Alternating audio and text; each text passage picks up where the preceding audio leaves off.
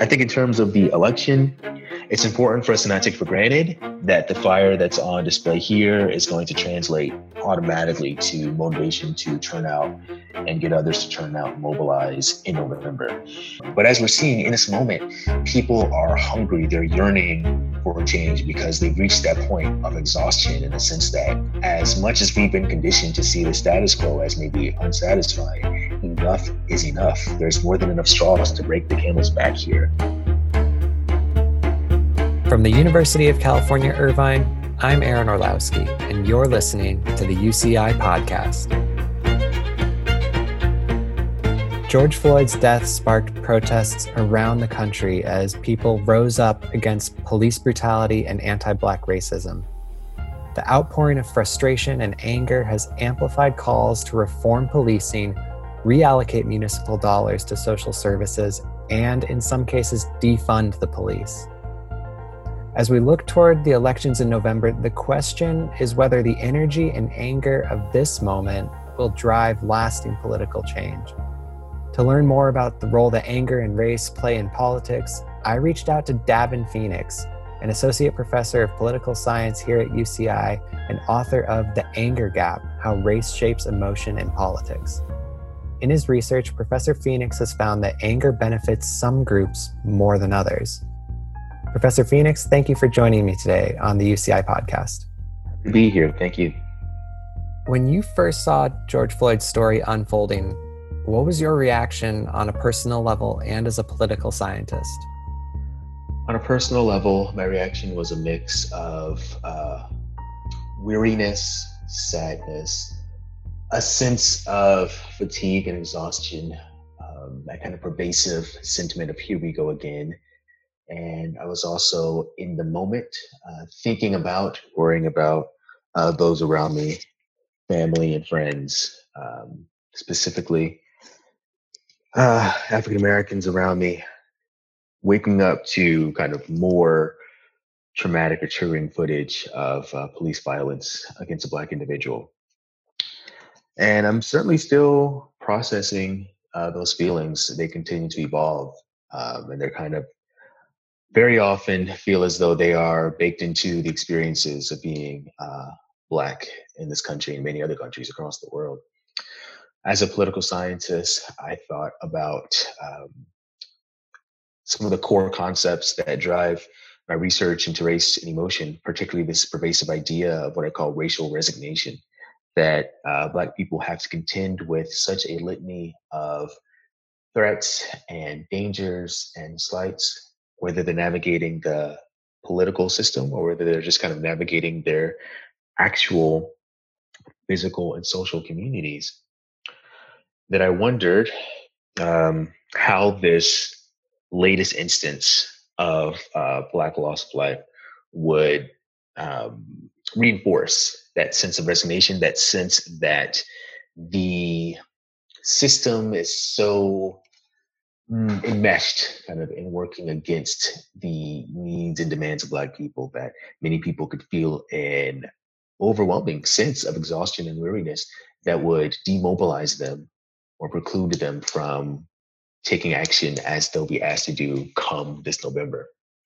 The exhaustion, that's not just resulting from this one incident, but that is decades and decades and even centuries of challenges and difficulties. There's that kind of endless cycle. And I think we can see that endless cycle of Black people not just experiencing this, but kind of having to commiserate with one another, share in kind of collective moments of grief, collective moments of rage, collective moments of strategizing.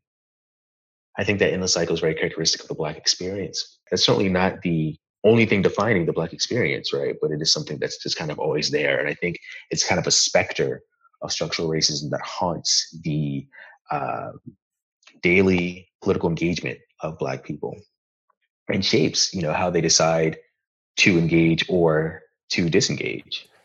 And that cycle leads to or contributes to the resignation that you were talking about earlier.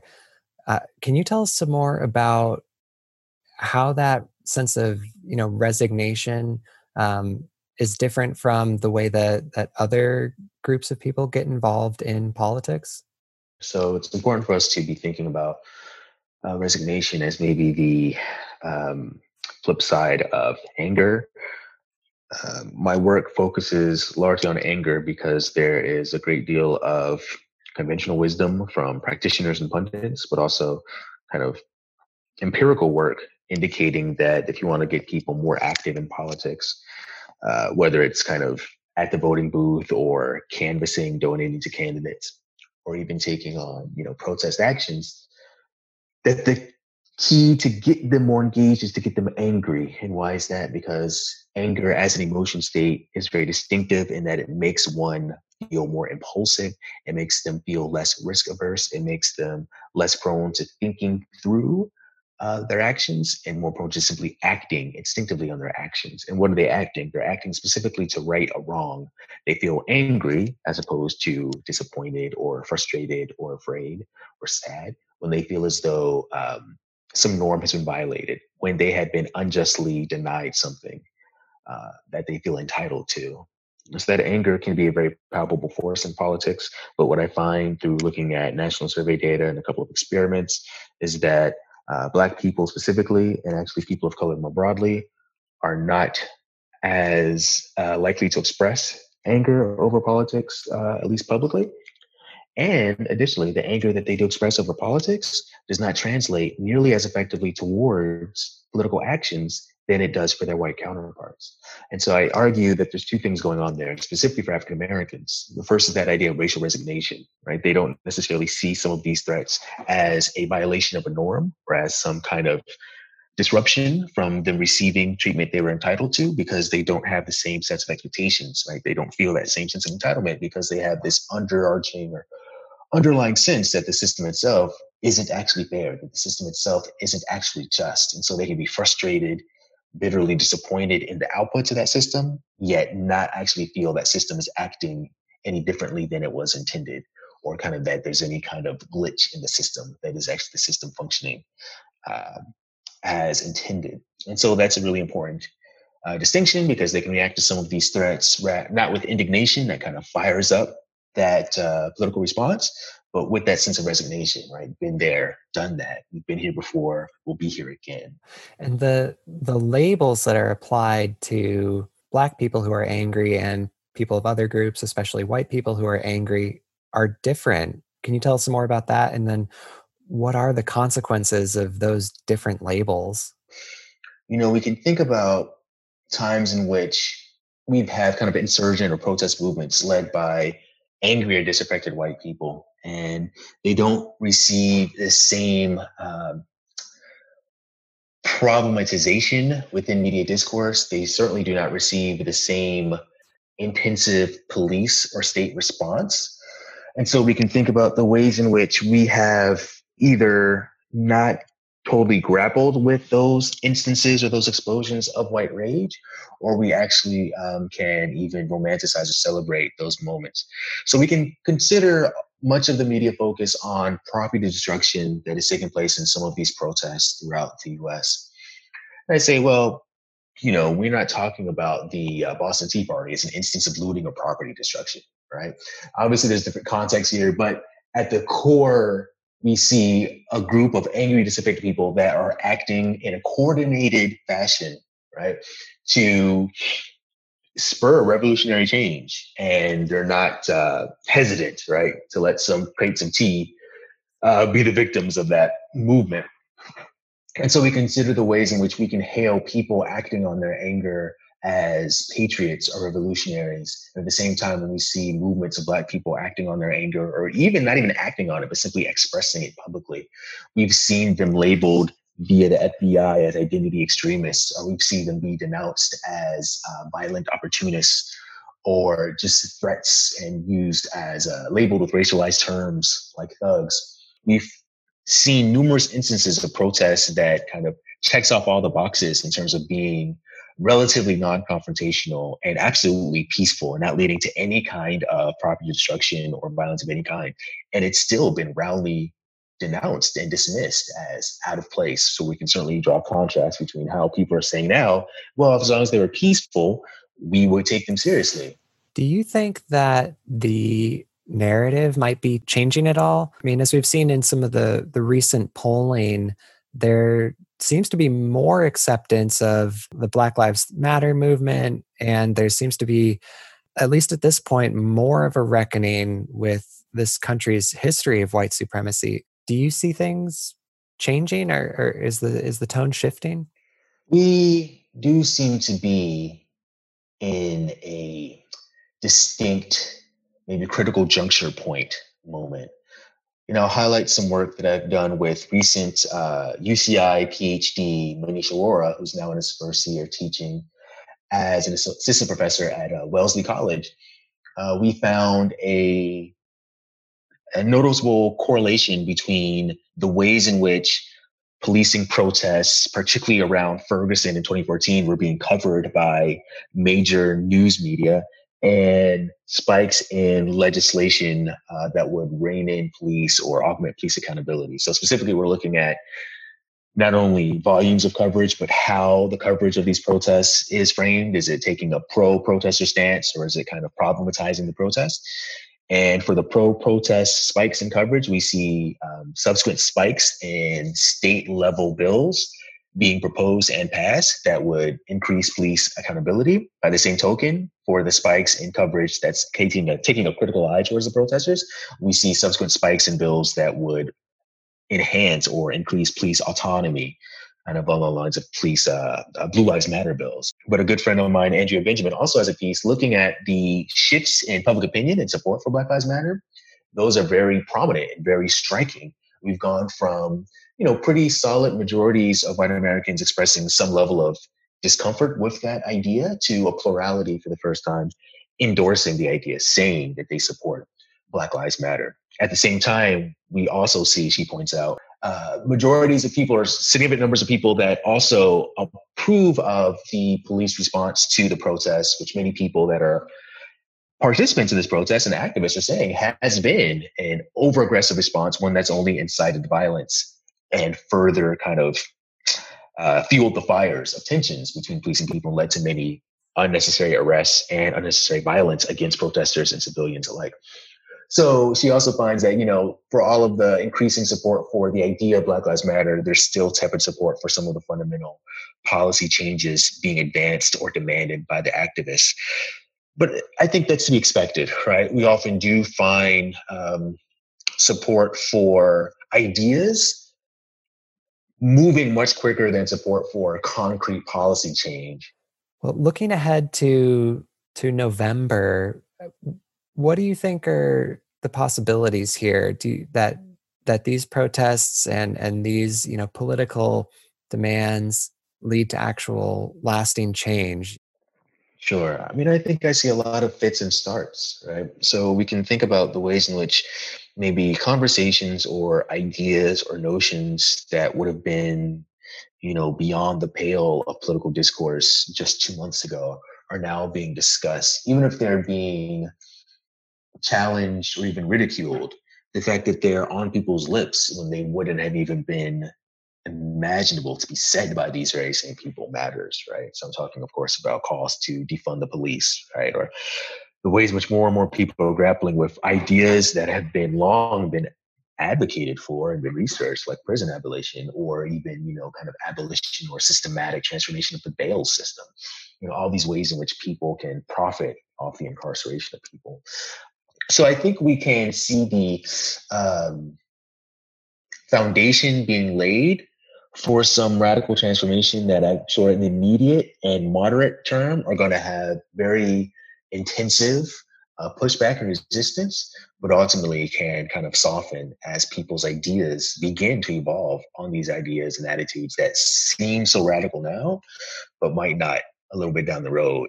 But I mean, beyond even kind of calls to defund the police, I'm seeing a lot of meaningful reforms that haven't been a part of the initial wave of actions.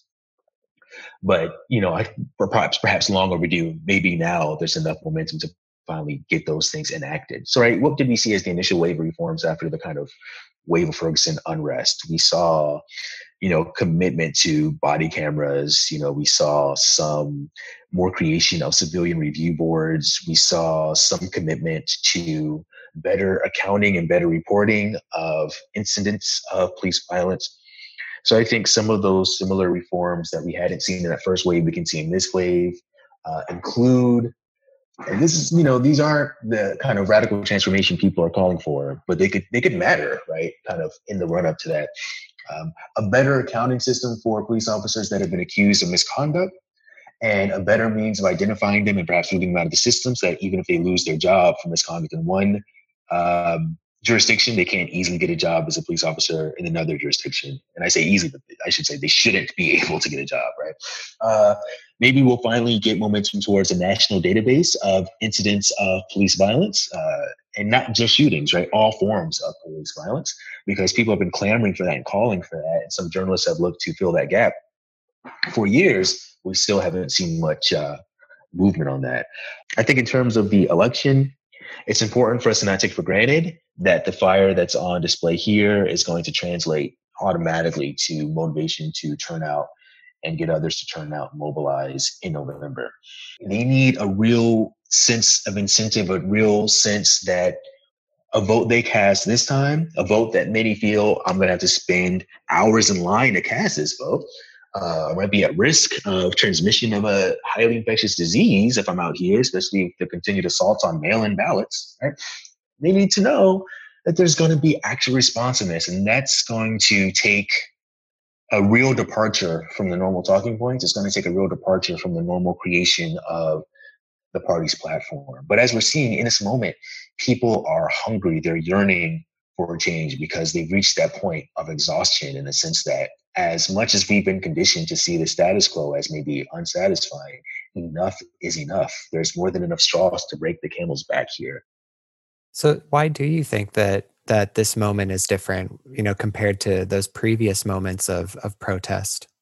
So we look at this very unique context that we're in. So obviously we can first think about the political context. Generally speaking, race relations have been increasingly tense in the Trump administration.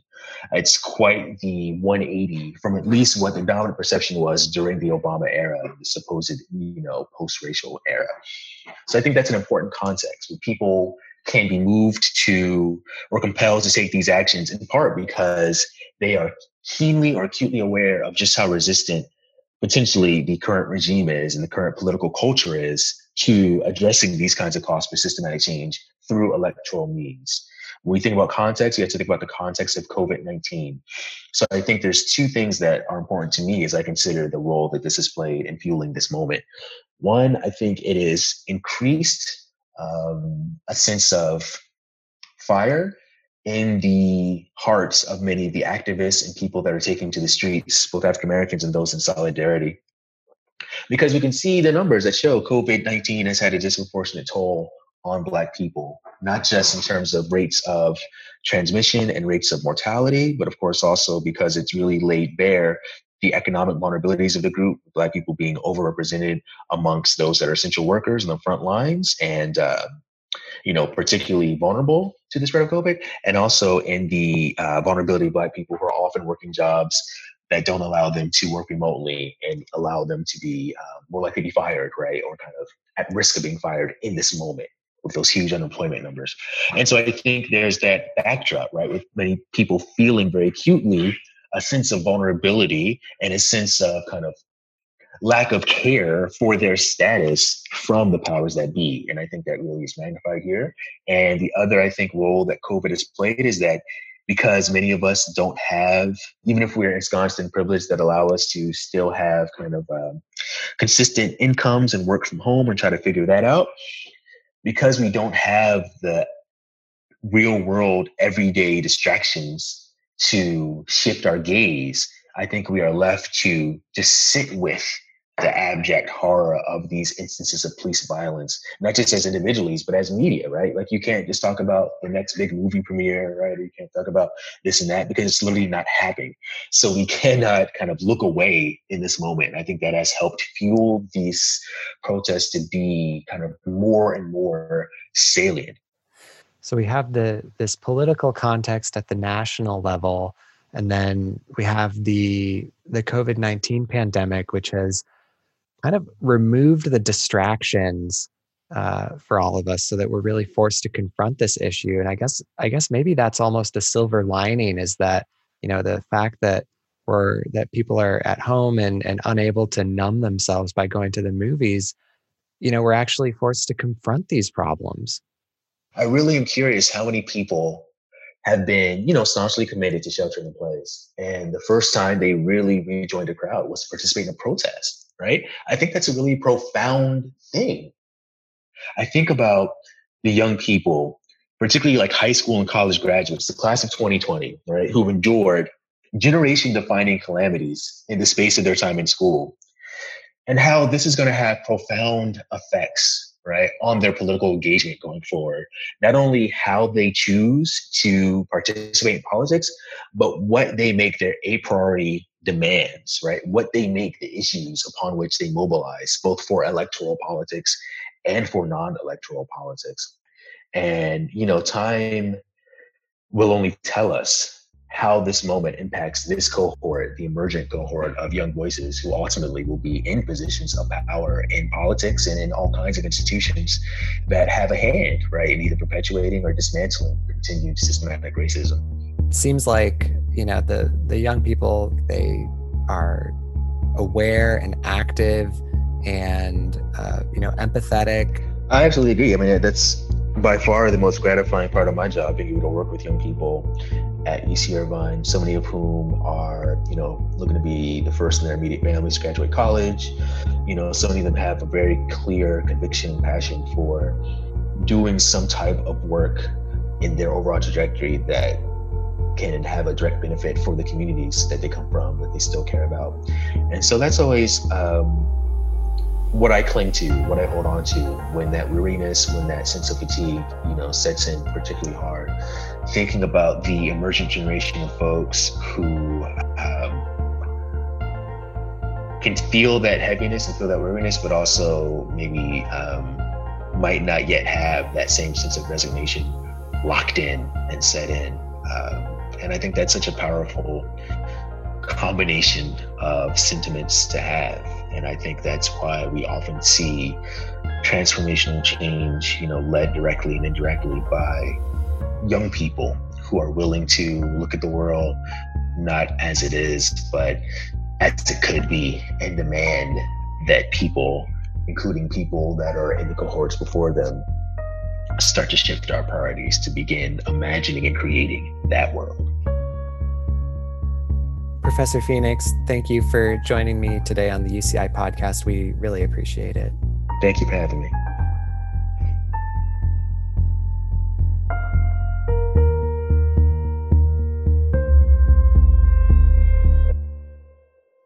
The UCI Podcast is a production of Strategic Communications and Public Affairs at the University of California, Irvine.